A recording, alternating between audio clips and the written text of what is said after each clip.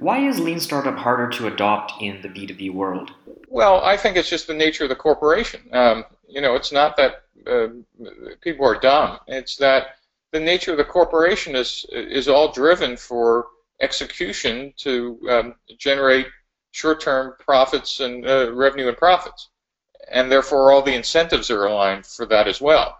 Um, if you just ask or could find how your CEO and exec staff is compensated, very few of them are compensated for the long-term survival of the corporation.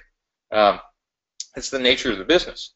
And what's ironic is if you look at what the incentives are for startups and new ventures, they're incented to actually take market share away from incumbents or create new markets.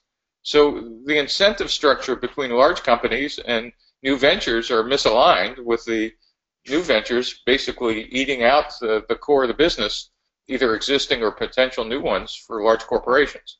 Um, if you take a look at Amazon, for example, they kind of figured this out and are continuously reinventing themselves. In fact, a better example is to look at Apple when Steve Jobs was alive. He was continually reinventing the company. And then look what happened when Tim Cook took over. It's exactly what you would expect when the head of supply chain starts running an innovative company. You stop innovating and you focus on the supply chain. You get short-term profits. Apple's the most profitable company in the world, but my prediction is in 5 years you'll find that this was the peak of their revenue, because eventually innovators are going to come in now and start eating them out and disrupting them. Look at Microsoft, classic example.